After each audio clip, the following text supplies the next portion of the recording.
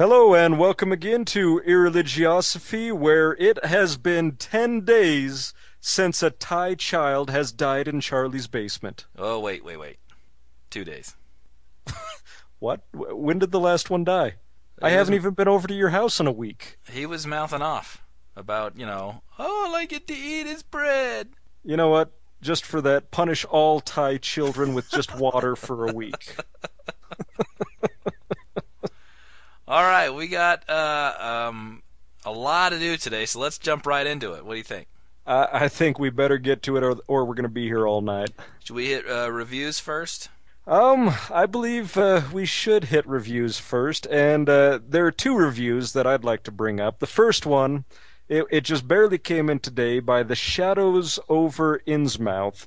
It's a 5-star review, and the point I would like to make about this is he says the show is half lowbrow, Beavis and Butthead humor, half Dawkins scholarship, first-hand experience, half two buddies sitting around chit-chatting over a beer, and 100% fun.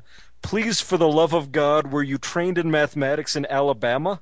That seems right. That all adds up. Half, 100?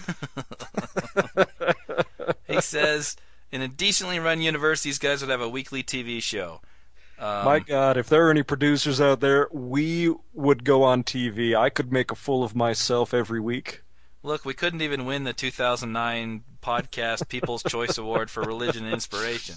The most insignificant award ever created. No way we're going to get a TV show. The review I wanted to go over is 5-star review from The Gunner's Dream. The title is Khan! Oh, for the love of God, you are such a geek. What movie You was brought that from? that one up? What movie is that let from? me think. The one you have memorized, Star Trek, The Wrath of Khan. Ah, very good. Star Trek II, The Wrath of Khan. Did I get your attention? Excellent podcast. Just one thing. Why don't you two just run off and get married already? We've already answered this. It is not legal in Utah. Yes. Otherwise, we do it. Yeah. We'd be the first ones. In fact, if it ever does become legalized, I think you and I should go down and do an entire podcast while trying to get married. By Chris Butters. We'll write him an email requesting him to marry us. I would pay any amount of sums to see Chris Butters marry you and I.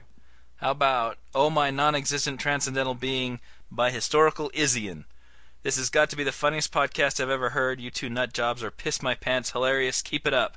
Because I secretly love to wee my britches. You know, I'd like to point out that Charlie was also trained in mathematics in Alabama because I said we were going to cover 2 podcasts and he's already brought up 3. You said we were going to cover 2 podcasts. Reviews. That's exactly right. Who's the boss? Do I have to beat more of your Thai children? What else you got? All right. Last and certainly not least comes from one more female listener, only gave us 4 stars, and her name is Sandrew's Bibliophile. And what she states is, one of the many things I have learned from this podcast is that in a review I should be relatively careful not to criticize any specific aspect of the show, otherwise they are sure to continue to do it, possibly more often. This has got to be our smartest listener. They're on to us, Leighton. They? How many people do you think this is? This is one woman. This has got to be our smartest listener right here. That name's way too long to be just one person. You're probably quite correct. Now, she does have one gripe about the show, and she brings it up. Now, she points out that she is a bleeding heart atheist, and this is what she states. I really love the effort this podcast puts into historical research and scripture analysis, which is why I will continue to listen to it despite some other minor shortcomings. I listened to the Christian persecution episode today, and I think it pretty firmly solidified why it's getting a 4, not a 5. They took a bit too much pleasure in violence against Christians. Yeah, I do feel bad about that. It was rather callous, don't you think? Yeah, well, I gotta admit, she did kind of put us in our place. Maybe maybe it's too soon to be making fun of these Christians who martyred themselves 1,800 years ago. Well, it was only a few years ago that I became an atheist, and I still feel my Christian roots deep inside, and I apologize to our entire audience for making fun of these dipshits going in there and calling the flames cold as ice. Yeah, we're sorry about that. It really was. It showed a total lack of compassion for other human beings. And unfortunately, we must now pause for a commercial break.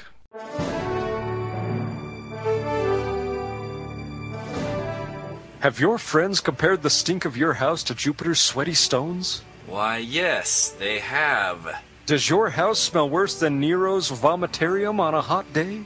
The only time it ever gets worse is when my wife is on the toga. Would your friends rather be twice crucified than set foot in your den of reeking stench? Venus's gaping hole! How did you know that? Then you need the new deodorizer of the gods, seared Christian flesh.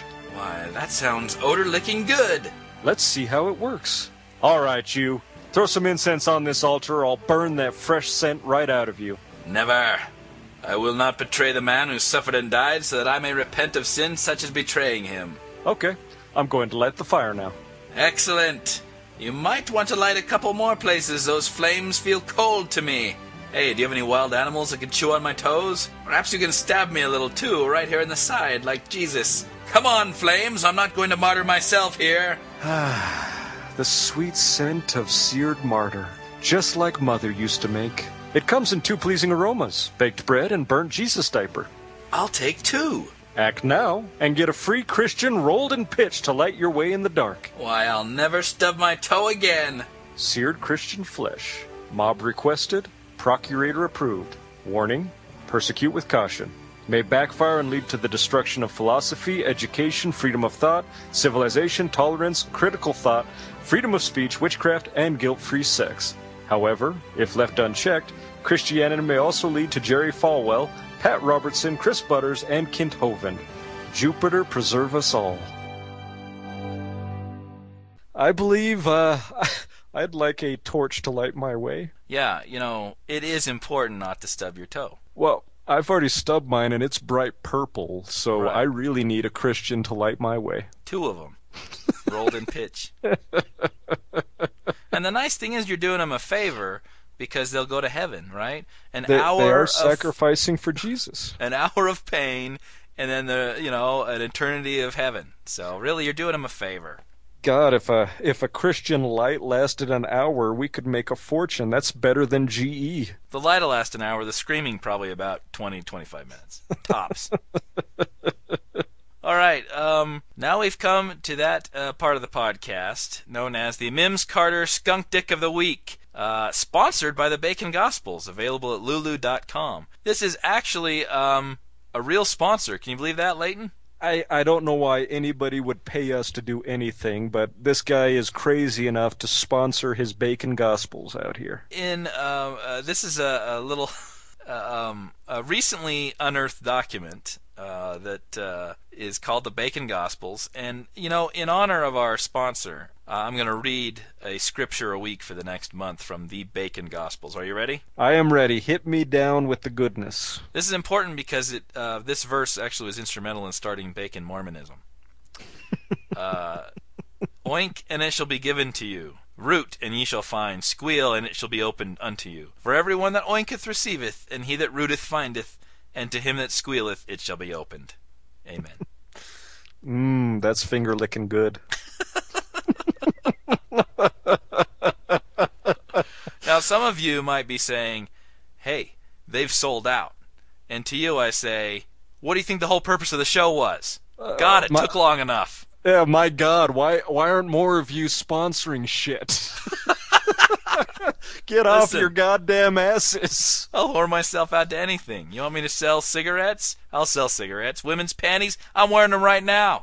Nobody's sponsoring the women's panties you're wearing. What the hell, dude? I just thought I'd throw that in there because if they wanted to, I got it. I'm ready. You just want to wear that thong again, don't you? For the love of Christ. So So who are our candidates for this week's Mims Carter Skunk Dick of the Week award, sponsored by the Bacon Gospels, available at lulu.com? Well, right now we have three actual Skunk Dick nominees. One of them is from a personal experience of Charlie's and I. Another is a preacher, and the last, I can't remember the last for the life of me. That's that idiot who raised the... Let's start with this guy. All right. Randy DeMaine, who thinks that, any Christian can raise the dead. It's not that difficult, and he gives you this nice little story. So I'm out here with these guys, and all of a sudden we come upon this African woman laying face down in the dirt, out in this tall grass, dead. I mean, very dead, where rigor mortis had set in. I don't know how many hours that takes, but she was stiff. If you moved, one part of her body, all of her body moved, and so I knew she had been dead for a while. Now, I looked at her, and I looked at the guys, and this is what I'm thinking, and you just have to go with me here. I'm thinking, couldn't this have waited till I finished my message? This woman's dead. I mean, where is she going? Are you with me? I mean, I was not in a hyper-faith, faith mode here. I was preaching a meeting. I was disrupted. I was brought to find a woman who was dead, who certainly seemed to me could have waited until I was done preaching. Are you there? That's kind of my emotional, place where I was right then. So I looked at this woman, and I was mad at the devil that he made her dead to interrupt my meeting. I was a little upset with these guys. And I just looked at that woman and I said, I command you in the name of Jesus to come to life now. And you know what? She did. She sat straight up out of being totally dead. Her eyes were very wide. I don't know if she'd ever seen a white man. I could not imagine what was going through her mind. She jumped up and began to run as fast as she could away from us. These two African guys that were with me, they chased her down and tackled her. Can you believe that? I said, take it easy, guys. She was just dead. And he's certain the guy was dead because, he is a medical expert. And not only that, but when you raise the dead and they run away, you should tackle them, because that's the first thing you want to do to a dead guy who's just been raised. Yeah, this lady had rigor mortis, but apparently when she was raised, she's all out. She's doing it, man. She's running a fucking track meet. They tackled her twice when she stole the money from the church. They tackled her again within the same day. No wonder this lady wanted to be dead. That is quite a miracle. So that's the first skunk tick. Number 2 is Pat Robertson, who thought that the earthquake in Haiti was divine punishment for the Haitians' deal with the devil to get out from underneath the heel of the French 200 years ago. Oh, God. Just for that, I'm going to go beat one of the Thai children to death. Actually, that's why I beat that Thai child, because the Haitians made a deal with the devil 200 years ago. So I thought, why not? Just punch this Thai refugee. So what, you figure since they've both got dark-colored skin, you can just beat one and make up for the other? It makes exactly as much sense as God punishing people who are the great-great-great-great-great-grandchildren of the people who supposedly made a pact with the devil. That makes perfect sense. God's just sitting outside time and space, taking a fucking nap. Oh, good Lord, has it been 200 years already? Well, I guess now's as good a time as any. I'll just cause this earthquake. Yes, and I think I better remind somebody of the reason why I'm causing this earthquake. Yeah. Who should I tell? I'll reveal this to a washed-up evangelical preacher that nobody fucking watches in the first place. And he's the only one in the world that I'm going to reveal this to, because it's so obvious, this earthquake 200 years after the event. Everyone will know. All right, well, the third skunk dick actually comes from Charlie and my personal experience. Now, I actually manage a high-rise condominium, and I got a call from one of the residents that a guy passed out on the lawn. So Charlie and I, we went out there, and we found this homeless guy who was he was drunker than a skunk, to say the least. He couldn't really even stand, and he was actually trying to make his way down to a detox center for the homeless, which turned out to be, about 16 blocks away. So, trying to be nice, Charlie and I plopped him into the car. We drove him down there, and on the way down there, he gave us about 4 different addresses to get there. And so we looked up the number to the detox center. There was no address. We call up and I talk to the lady behind the desk and tell her, A, we've got a drunk homeless guy in our car and we're looking to where to drop him, and B, we have no address. And she actually says to me, why don't you hand him our number and have him give us a call in a half hour? With his cell phone. Because we all know drunk homeless people have cell phones. Apparently issued to all the homeless people in need of rehab. Yeah. You know, if you're going to be the Volunteer of America organization, right? The Volunteers of America, your whole existence is to help these people detox themselves and get back on their feet. How about the address, lady? Why are you hiding? I mean, what the hell did you expect us to do? Drive around for another half hour and then have him call on our cell phone? We finally got the address out of the guy and dumped him off on their doorstep. But, I mean, goddamn, lady, you are there to help these people, and you won't even give us the address. All right, so those are the three skunk dick candidates. All right, well, I know what my vote is, and that's the Volunteers of America. That lady just pissed me off. I don't know. Pat Robertson, you know, for God to reveal this to a failed multiple-time presidential candidate. That's a good one, but it cannot top having a drunk homeless guy in the back seat and this woman not giving us an address. All right, let's put that in the computer. Stand by.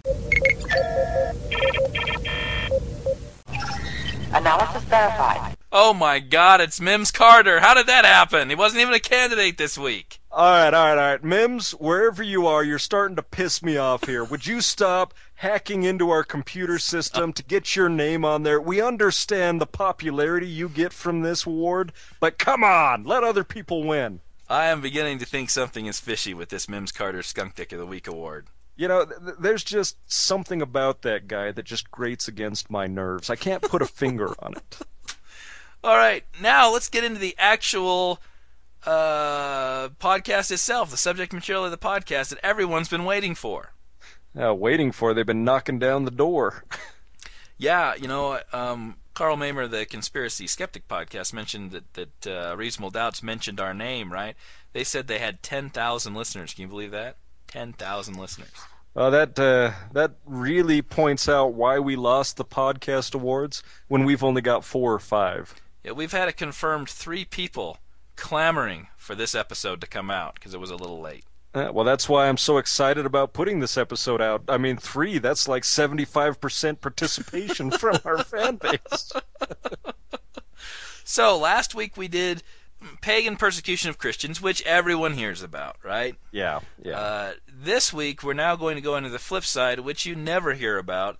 This is Christian persecution of pagans. So this is the rest of the story. And, my God, there was a lot to choose from. Yeah, a little bit of history. We ended around the ascension of Constantine and the Edict of Milan. Constantine actually, under Diocletian, the emperor before Constantine, Diocletian, a little bit of Roman history. Let me digress a little bit and set this up. The 50 years preceding Diocletian was a time where there were probably about 20 to 25 different people who were claiming that they were emperor of Rome. Massive disarray. A lot of these are Roman generals, right? That's always what happens. Happened in Egypt too, right? Pharaoh gets killed and the army general suddenly takes over. Yeah. Suddenly he's royal. So really it's not royal blood, it's how many spears he got pointed at the other people. So Diocletian takes over and he sets up this tetrarchy where he's an emperor and he's got another emperor, and then they actually appoint emperors underneath them. So, you know, one's ruling the west, one's ruling the east. They've got emperors underneath them, so it's a tetrarchy. It's 4 people ruling the empire. His idea was that when they stepped down, and these emperors were the only, I think, emperors ever to voluntarily abdicate their throne in the history of Rome, Diocletian and his buddy. Which is actually pretty impressive to give up that much power. Really impressive, since, you know, he fought a massive civil war to gain it in the first place. Anyway, his idea would be that those other 2 Augustuses, the other 2 Caesars, would step up, and then they'd choose successors, and this would kind of keep going. Well, that didn't last too long. Really? What a surprise. So when Constantine becomes emperor, is kind of one of the junior emperors. He fights. There's again kind of this massive civil war. He moves against Maxentius in 312. Constantine invades Italy. Now Maxentius apparently had about 4 times as many troops as Constantine, although they weren't the caliber of Constantine's troops. So there's this big battle that's amassing, right? And Constantine says that he has a vision of Chi-Rho, the cross, the symbol of Christ, right? And says, "By this ye shall gain victory," basically. And so what he did was he had his men paint this sign on their shields. And he ended up defeating this guy who was far superior numerically to his troops. And so that kind of was the beginning of Constantine's Christianity. He saw this victory as a direct result of the vision that he saw, and he believed that Christ helped him on to victory. It's very interesting, though, that Constantine also believed in the sun god, Sol Invictus, and worshipped him to greater or lesser degrees for decades after that. Constantine himself wasn't baptized until his deathbed.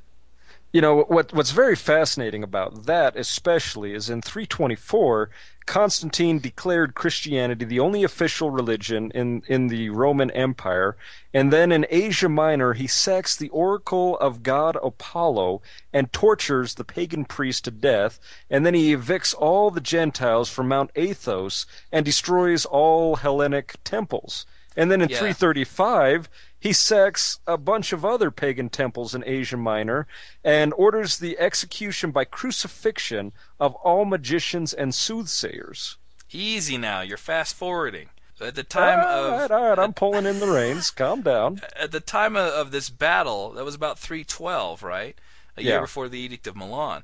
This battle made Constantine kind of the dominant figure in the empire, because this no one expected him to win, basically.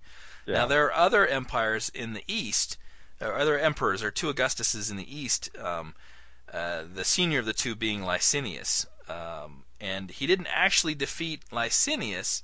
Here's the unraveling of the Tetrarchy. Licinius was a pagan, and so that acted kind of as a check to Constantine's Christianity. Constantine was putting all the sorts of favors on the Christians, confiscating stuff away from the pagan temples and pouring them into the building of the Christian temples and churches and basilicas. But that was kind of checked in the east by Licinius. But Licinius and Constantine crossed swords, I believe, in 324, 323, 324, and Constantine emerged in 324 as the sole emperor. So no more tetrarchy, no more 4 emperors. Constantine is it for the entire empire. Yeah, hence the reason he was able to declare Christianity the only official religion. Right. Interestingly enough, he declares it the only official religion, which of course is going to happen because he's essentially Christian and he's the emperor. De facto, you don't even have to declare it the official religion. He is the one who decides where all the money goes. So it's going to be the Christian religion. But he doesn't make it the exclusive religion of the empire. He makes it the official one. It didn't become the exclusive religion of the empire until 380 under Theodosius. Yeah, Theodosius, what a dick. But yeah. But I mean, you're absolutely right, and this is why I find Constantine so fascinating.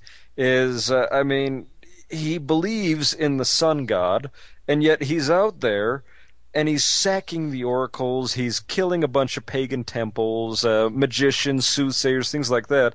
I mean, he's almost a contradiction in terms. Well, remember, early on, he didn't know shit about Christianity. All he knows is he saw the figure, the cross. Maybe some of his relatives were Christians. I think there was an undercurrent of this stuff going up. Maybe about 5 to 7% of the empire at this time were Christians, including some of the aristocracy. So he didn't know anything about it early on. But he definitely becomes more and more Christian as the years go by. And especially when Licinius was defeated, he has no pagan checks on him anymore. So now he becomes more and more Christian. He does start sacking temples, sack the Temple of Apollo, tortured the pagan priests in 324. 326, he destroys the temple of Asclepius. If I was Asclepius, I would have hit him with like gonorrhea or the plague or something like that. You go heal yourself, you bastard. Let's get some good plagues out there. I mean, shit. You know, in 330, Constantine confiscates the treasure of the Greek pagan temples, uses them to decorate his new capital, Nova Roma, New Rome at Constantinople. And this was this kind of program was continued by his sons. So in 335, Constantine orders persecutions, ordered again in 341 under Constans. 354, Edict of Constantius orders the closing of the pagan temples.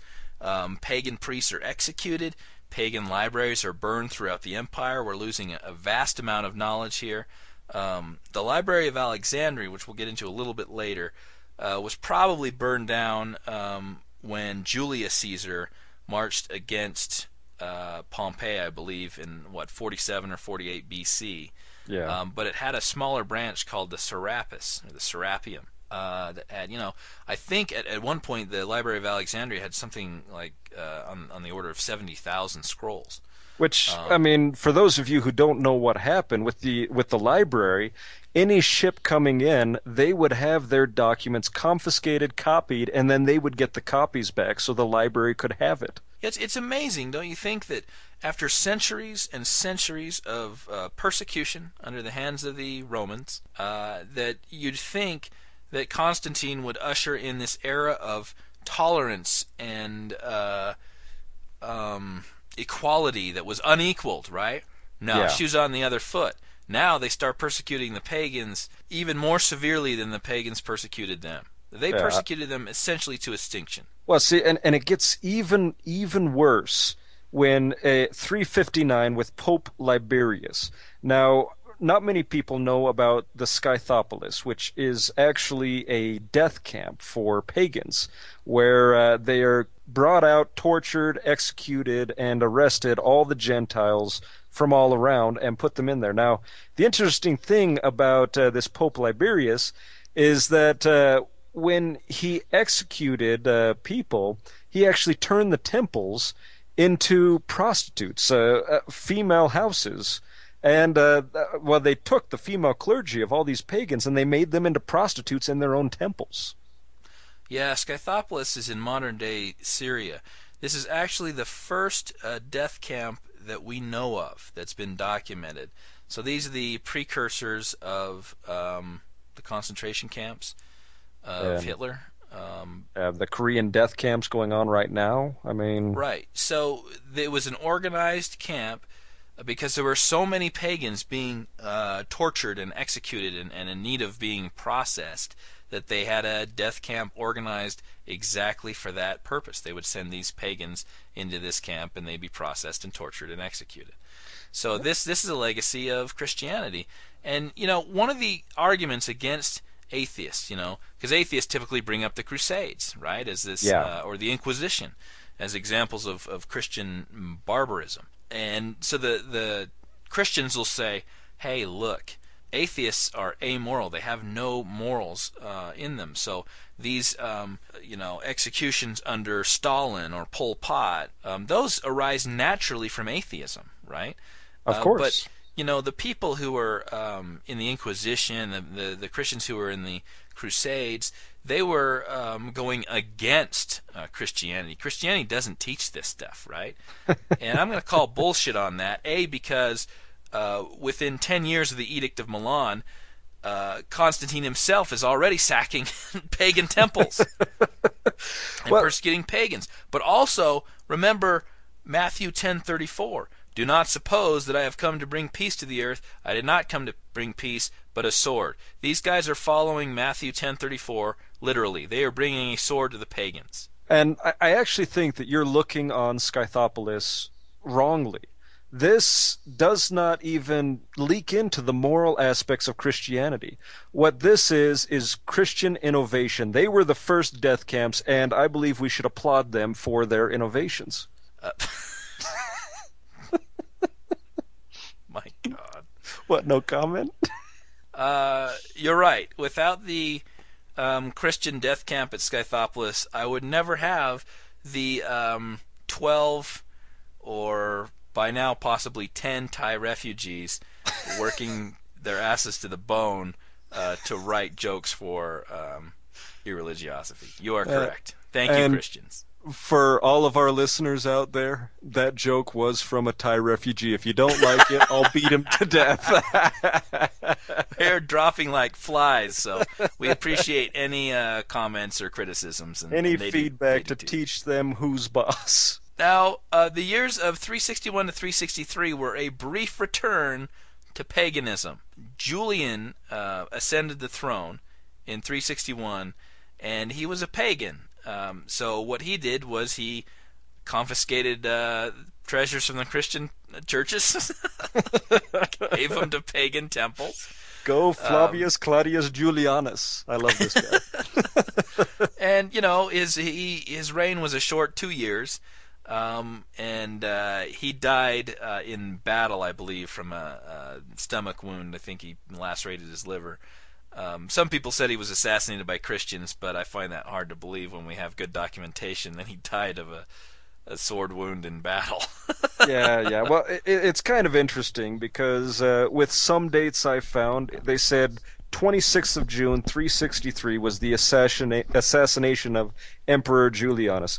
And then, of course, in 364, you have Emperor Flavius Jovianus giving... Oh, wait. Shit, that's Jovianus, not Julianus. Shit, never mind. Okay. Well, that just shows that we prepared this a week ago and we're just getting around to it. Excellent. In 364, Emperor Jovianus orders the burning of the Library of Antioch, death penalty for pagans, confiscation of all pagan temple property. Now again, you remember, with the exception of brief periods of time, the persecution against the Christians were actually from the local mob of people who say, we have a natural disaster, things aren't going well, so we're going to pull these Christians out because they're atheists and they're pissing off the gods, right? Yeah. Very, very briefly was, there were 2 times very briefly under Decius and Diocletian where there was an empire-wide persecution. Here we go, in 364. This is a mere 50 years after the Edict of Milan.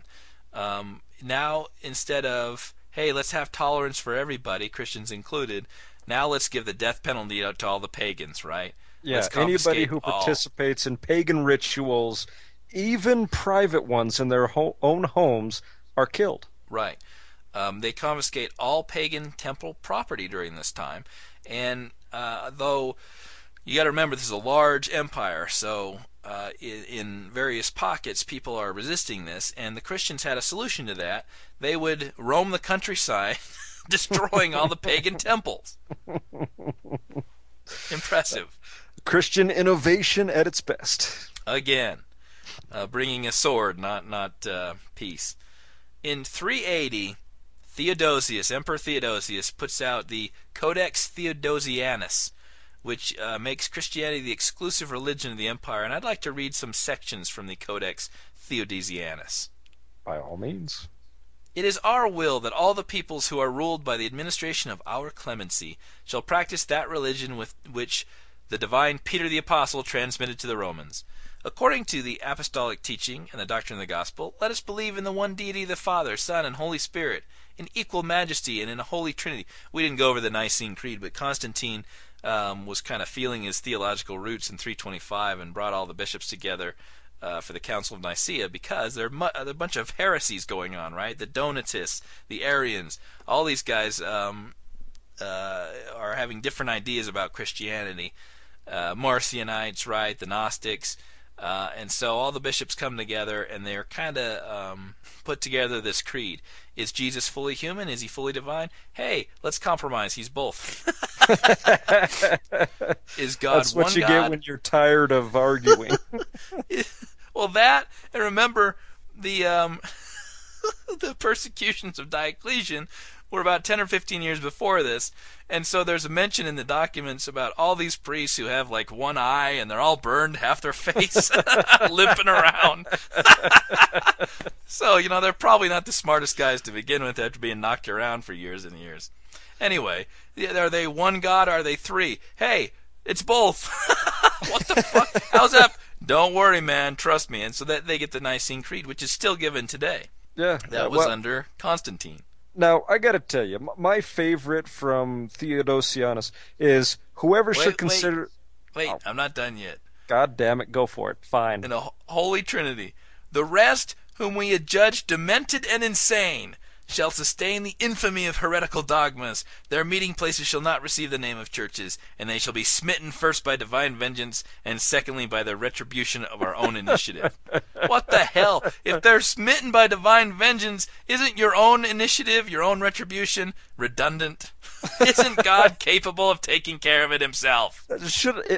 What implies smitten? Is there a nice hot breeze that hits him in the face? I mean, what do you consider divine vengeance? You can tell here Theodosius doesn't really believe in God, or else he'd leave the whole thing up to God. He'd be smitten first by divine vengeance. But then, Theodosius covering his ass. And if I'm not satisfied with divine vengeance, I'm going to kick your ass too. Speaking of kicking asses, this is my favorite part. We decree hereby that whoever should consider that those who serve the most sacred law may be forced into celebrating the rites of an alien superstition, he shall be beaten with clubs in public, provided his status so permits. So if you're forced to follow the pagans, you're going to be beaten with a club. Publicly beaten with a club. How about this one? It is decreed that in all places and in all cities the pagan temple should be closed at once, and after a general warning, the opportunity of sinning be taken from the wicked. We decree also that we shall cease from making sacrifices, and if anyone has committed such a crime, let him be stricken with the avenging sword. Oh my God. Oh, wait, you forgot. And we decree that the property of the one executed shall be claimed by the city, and that rulers of the provinces be punished in the same way if they neglect to punish such crimes. So you get in trouble if you're showing mercy. And this, of course, provides a massive incentive for false accusations, right? The same thing happened in feudal Japan, where the judge, if he got the guy to confess, then, the judge would get all of his possessions for the crime, right? Yeah. The guy would be put to death, and he'd get his house taken, and the judge would get it. If the guy didn't confess, the judge's possessions and house and status would be taken and given to the guy who didn't confess. And so what they do is they take these massive rocks and press these people until they confessed. Very few of them made it all the way to death without confessing because of all the torture. And, the same thing is true in the United States, where you have these laws that say we're going to confiscate not only the drugs and the money from these people, but their houses and their cars and everything like that, right? And so you get the police corruption where all these false accusations take place and these people's property gets taken.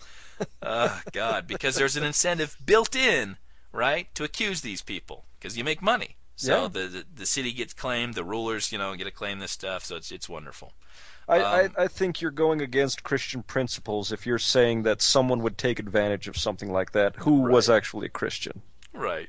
Absolutely. That would never happen. Never. And, of course, we have, let all temples in the countryside be demolished without disturbance or upheaval. I don't know how you demolish something without disturbance or upheaval, but you do it very, very cleanly. Yeah.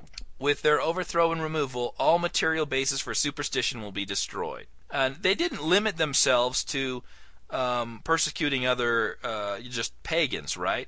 In 385, Priscillian, who's an ascetic bishop of Avila in Spain, was put to death with 6 of his followers by other Christians for heresy. So they were persecuting everyone else. Now, this never happened with pagans, right? Certain pagan sects would be persecuted. Like every once in a while, the sect of the Pythagoreans or Dionysus, because they thought that they were being taken away from the devotion of the state, right? So they'd outlaw the Dionysian cult because it was seen as anti-state.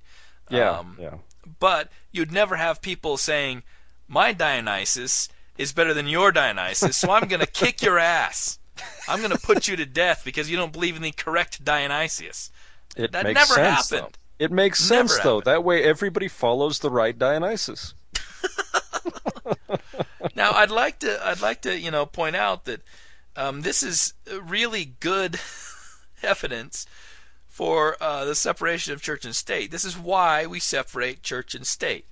So your ecclesiastical authority never goes hand in hand with secular authority.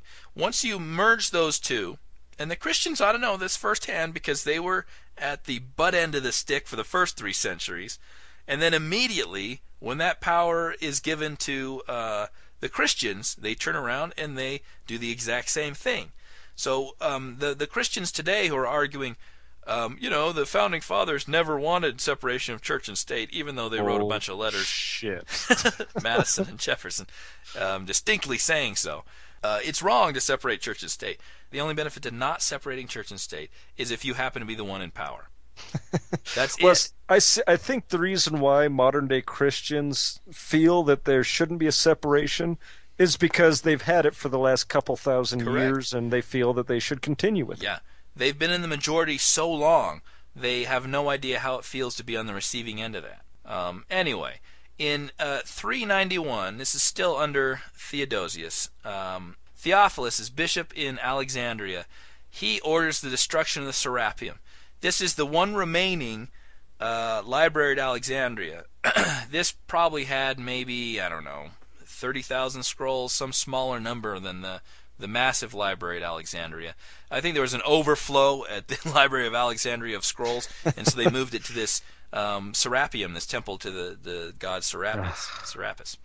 And so Theophilus, who's lover of God, right? That's his name, God lover. Yeah. I'd like to see that on the family album. He whips up the crowd, and they set fire to the Serapeum, destroying the remnants of the library at Alexandria. You goddamn sons of bitches. I always get pissed off when I hear about this because all of the knowledge that was destroyed in the blink of an eye, that just pisses me off. But Alexandria was this, powder keg at the time. We're going to get into now the martyrdom of Hypatia. But the story starts in 391 with the destruction of the Serapeum. In this town, there is a Jewish contingent, there's a Christian contingent, there's a pagan contingent.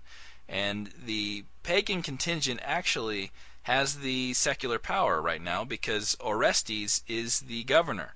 Orestes is pagan. He enjoys the backing of the very influential Hypatia of Alexandria, who was a female, probably the last master of the, last head, chief of the library at Alexandria. She was a woman, but she dressed in scholar's clothing instead of the normal female dress. She rode around on a chariot by herself, alone and unaccompanied, and she was looked upon with great esteem. She carried great authority in the city, and she backed Orestes. Now, Theophilus, his nephew Cyril, who succeeded him, wanted secular power given to the Christians, and he was pushing for it, but but Orestes was saying, no, you can't have it. That's the secular authority should remain in secular hands, and you can deal with the religious authority. That wasn't good enough for him. So at this time, a bunch of Jews came out, and they lured Christians into the street because they're sick, I guess, of being persecuted against as Christ killers. And so they yelled in the street that the Christian church was on fire, and a bunch of Christians came out, and the Jews slaughtered them. Now, see, what's the problem with these Jews? Can't they just be martyrs like the Christians? I mean, what the hell? Exactly. They got to be taken it meekly. Yeah. Like the Jewish carpenter who died for their sins. Exactly. So, in retaliation, the Christians rose up under Cyril's orders and forcibly kicked the Jews out of the city. Now, Orestes says, come on, that's not right. This is ridiculous. You don't have this kind of authority to be laying down these proclamations. So what happens? One of Cyril's church members attacks Orestes and wounds him. Well, he was captured, and Orestes tortures him and executes him. Well, Cyril starts saying that this guy's a martyr. I love that turn the other cheek mentality. Yeah, and Orestes would not have any of that. Now, at this time, because Hypatia is, so influential with Orestes, Cyril and his Christians thought that she was the one that was getting in between and preventing these two from reconciling and making Orestes a Christian and baptizing him. So Cyril's preaching against Hypatia, and Cyril's assistant, Peter the Reader. I don't know why he's called Peter the Reader. Because it rhymes. I guess maybe he does some of the readings in the church. I don't know. Clearly he's literate. Takes a mob. Well, I don't know if he's illiterate. It might be calling him like Little John or something like that. He's a big guy. Making fun of him. Yeah. Somehow I doubt that. So this Christian mob, led by Peter the Reader, Cyril's assistant, rush upon Hypatia, who's driving her chariot, and drag her down from the chariot. Take these, they're called tiles, I guess, in Greek, which is either oyster shells or maybe potsherds, and they scraped all the skin off of her bones and then dragged her body through the streets into a temple and set her on fire. Along with her books, don't forget that. Of course, along with her books. So yeah, they scraped all the skin from her bones, and amazingly inhuman treatment of this intellectual. Let me give you two accounts, and I'll read both of these accounts. One is from Socrates Scholasticus, who's in the 5th century, so this is nearly contemporary. This stuff happened, I believe, in 415, the year 415. Yeah, 415 was when it happened. Socrates Scholasticus says, "Yet even she fell a victim to the political jealousy which at that time prevailed. For as she had frequent interviews with Orestes, it was calumniously reported among the Christian populace that it was she who prevented Orestes from being reconciled to the bishop. Some of them, therefore, hurried away by a fierce and bigoted zeal, whose ringleader was a reader named Peter, waylaid her returning home, and dragging her from her carriage, they took her to the church called Caesareum, where they completely stripped her, and then murdered her by scraping her skin off with tiles and bits of shell. After tearing her body in pieces, they took her mangled limbs to a place called Cinaron, and there burned her." Now, the second one is John of Nicaea, and this, even more than the association with Peter the Reader, puts the blame essentially on Cyril. Now, remember, John is a bishop, so he's defending Cyril's actions here. And in those days there appeared in Alexandria a female philosopher, a pagan named Hypatia, and she was devoted at all times to magic, astrolabes, and instruments of music, and she beguiled many people through her satanic wiles. So she's a witch, basically, right? Of course, of course. Any intelligent woman, essentially, is going to be a witch. And the governor of the city honored her exceedingly, for she had beguiled him through her magic. These Christians are idiots. And they posted beside, now he's talking about the Jews, and they posted beside them at night in all the streets, the city of certain men, while others cried out and said, "The church of the apostolic Athanasius is on fire. Come to its succor, all ye Christians." And the Christians, on hearing their cry, came forth quite ignorant of the treachery of the Jews. And when the Christians came forth, the Jews arose and wickedly massacred the Christians, and shed the blood of many, guiltless though they were. Well, they're martyrs. They're going to heaven. Who really cares? Yeah, just because the Jews don't want to be martyrs. Now, I have actually... Well, hang on a second. All right. And the Christians mustered all together and went and marched in wrath to the synagogues of the Jews and took possession of them and purified them and converted them into churches. So they threw all the Jews out and converted the synagogues into churches. Not only did they convert them, but they purified them. And as for the Jewish assassins, they expelled them from the city and pillaged all their possessions and drove them forth wholly despoiled.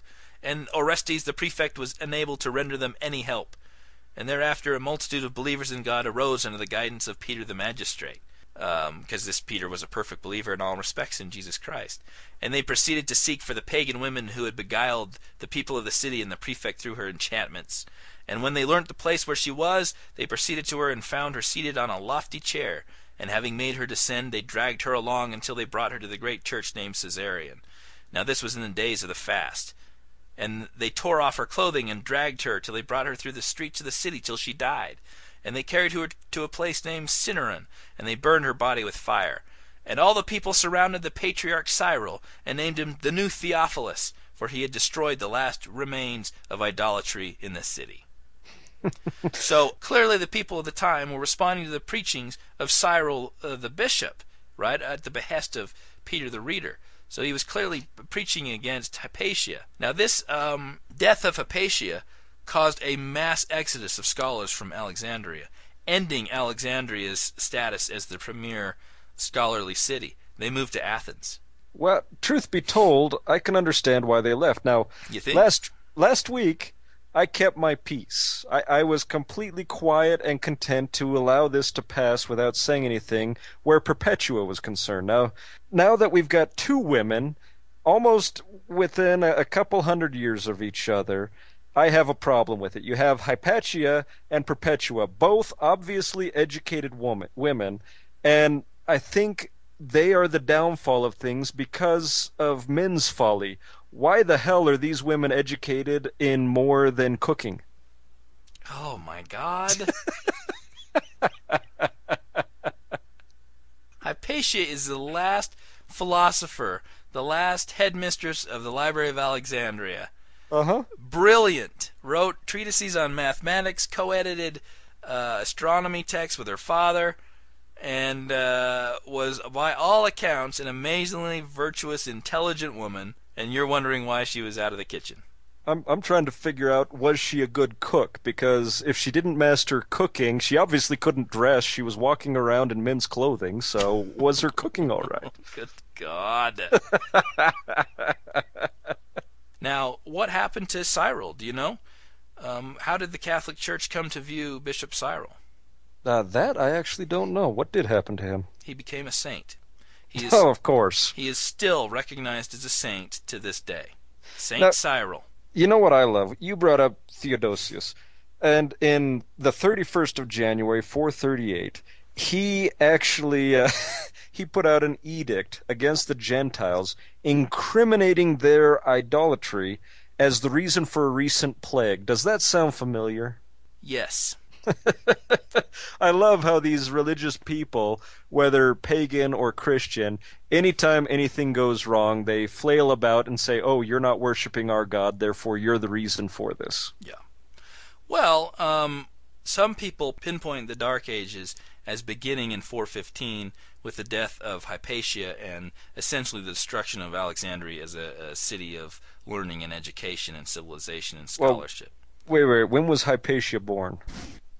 Because I think that would be the beginning of the Dark Ages when a woman took over Alexandria. It is also pinpointed to 529 A.D. That was the year when the school of Athens was closed by the decree of the Christian Roman Emperor Justinian.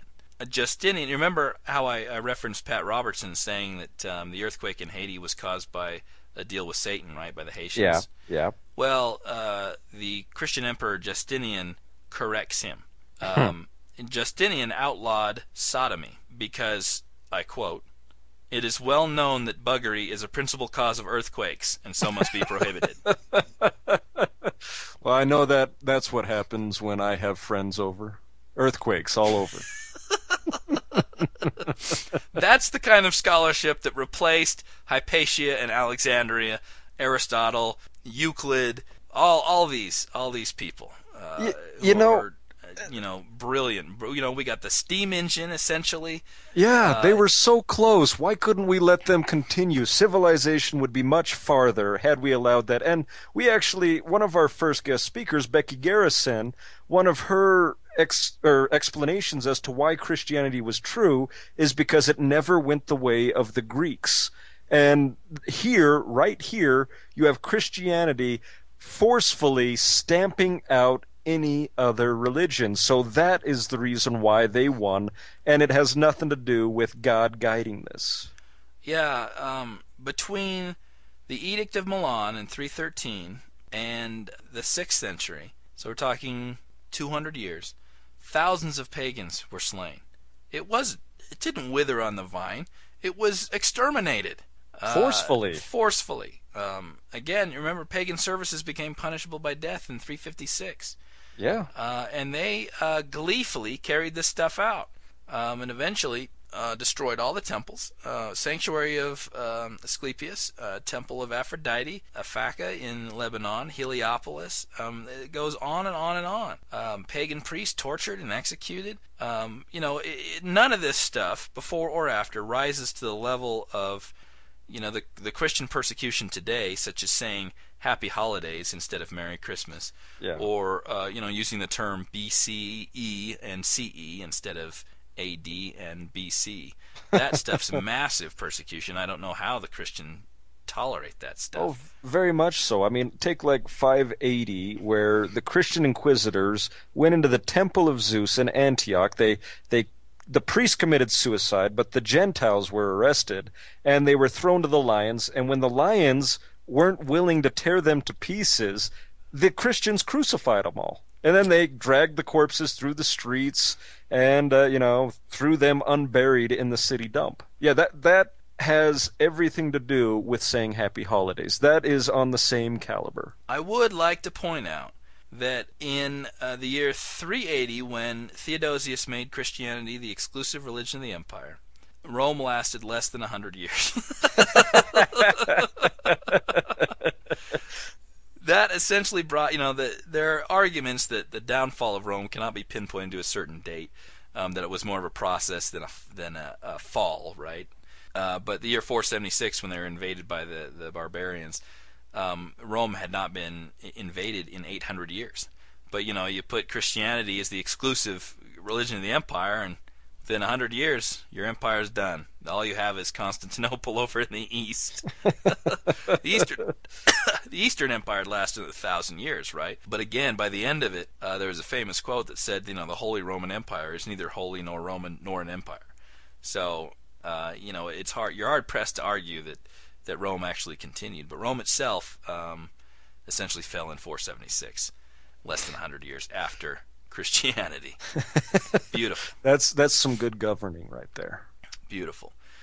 So again, strong argument for the separation of church and state. And why do we never hear about this stuff in history class? We hear about the persecution of Christians, right? All the time. Yeah. Yeah, well, I mean, it's a big thing, and once again, it comes down to Christians have been on top for a couple thousand years, and that's why. And this is also an argument against gay marriage, because, as we all know, buggery is a principal cause of earthquakes. Yes, that's why San Francisco is plagued with so many earthquakes. Absolutely. And apparently, like I said, Pat Robertson was wrong. Apparently, there's a lot of buggery going on in Haiti right now. Well, I can understand why there was such a big earthquake then. Maybe this thing happens over and over again. These natural disasters, you just assign them a divine cause. People did that in order to persecute Christians, and now Christians are doing it in order to persecute someone else. So God will finally get around to punishing us 200 years later, probably for this podcast. Our great grandkids in the year 2300 will be zapped by God for what we're doing today. I'm sorry, Charlie, but no matter how badly you want to start an earthquake, I'm not going to sodomize you. Again? Well, the little earthquakes we can't count. Now that you've learned it's a principal cause of earthquakes, I guess we got to stop that behavior. Yes. We really need to put a stop to that. We're going to cause harm to all the LDS out here. All right. There are tons of other examples of Christian persecution of pagans, but I think that suffices. I mean, that story of Hypatia. Wait.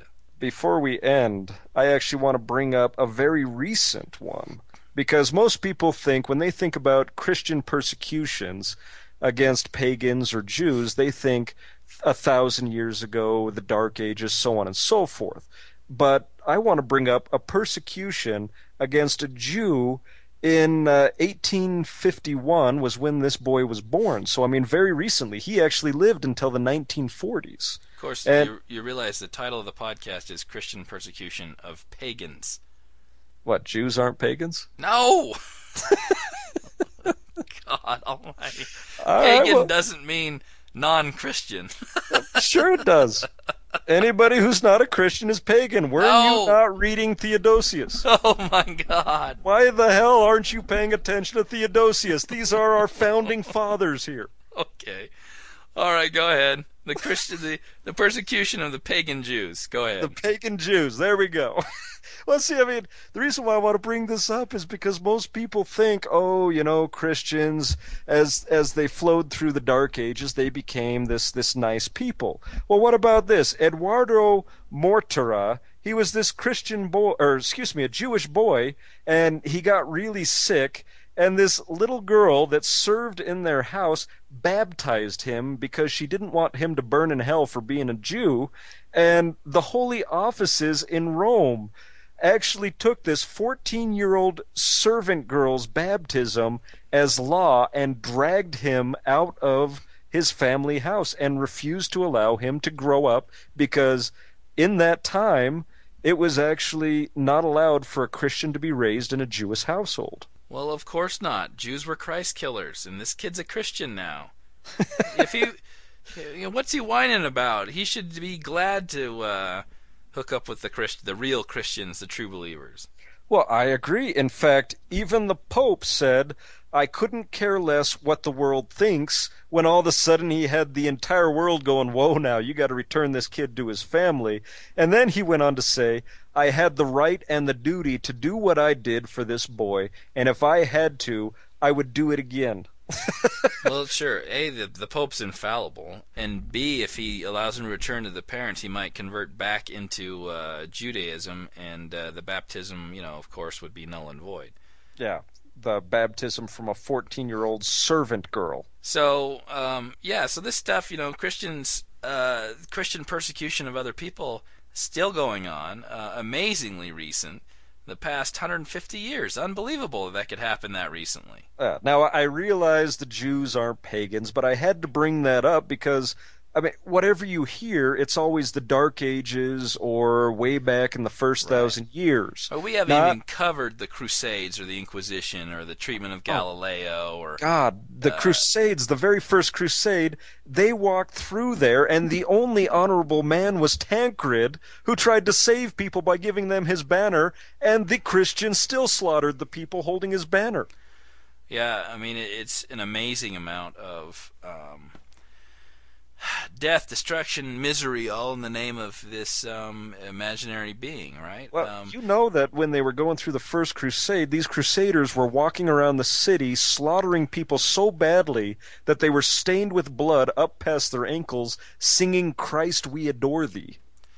Yeah, well, it makes the horrors of the Old Testament become more real, right? When they're slaughtering all these women and children, and these guys are essentially doing the same thing. Yeah. And I'd like to point out that the one of the counter arguments that the Christians pose about Galileo is that he wasn't persecuted because he believed in Copernicus and that the Earth revolved around the sun, and the Bible said that. He was persecuted because of the prevailing love of Aristotle, right? And the Aristotelian physics stifled all this stuff. It wasn't Christianity. It was the esteem with which these people held Aristotle that was the stifling part, right? Yeah. I'll call bullshit on that because the history of philosophy is a dialogue. Plato had a dialogue with Socrates. Socrates had a dialogue with the pre-Socratics. They put their ideas out. This is why they wrote them down. Plato didn't like the idea of writing and putting anything in a fixed form because it wasn't a dialogue that you could talk to the other person. But he knew that he had to put this down on paper so that future generations could then have a dialogue with him, and that's what Aristotle did. He enlarged and expanded upon his ideas.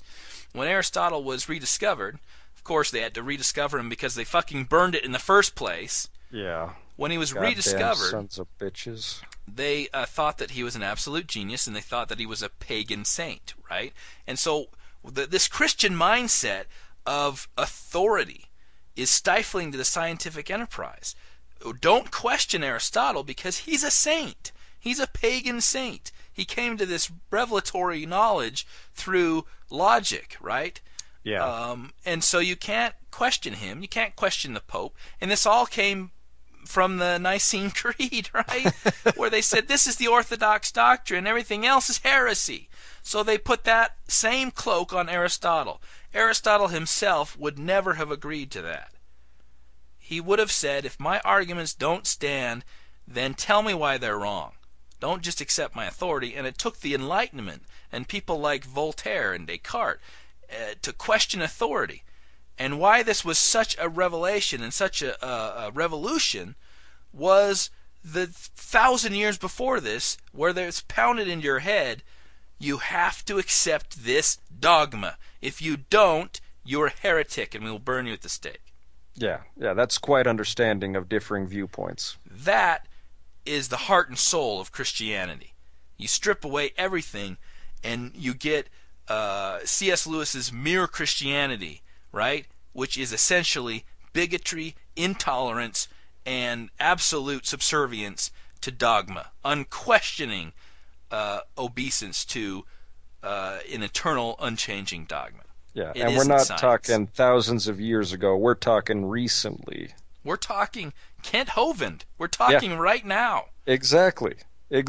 So whoever tells you that there's still not Christian persecution going on, fuck you. I think we've belabored the point enough for this week. We should really wrap it up. So we have next week our 50th episode. Can you believe we made 50? Our 50th episode next week is going to be a guest speaker. And a surprise none of you get to know. And it's Mims Carter. Can you believe that? God Episode damn you, 50. it was supposed to be a surprise. We're going to have Skunk Dick himself, Mims Carter, on the show. You heard it here first. Unanimous winner of every skunk dick we've ever had, Mims Carter, is going to be on our show next week. Unprecedented. Bye.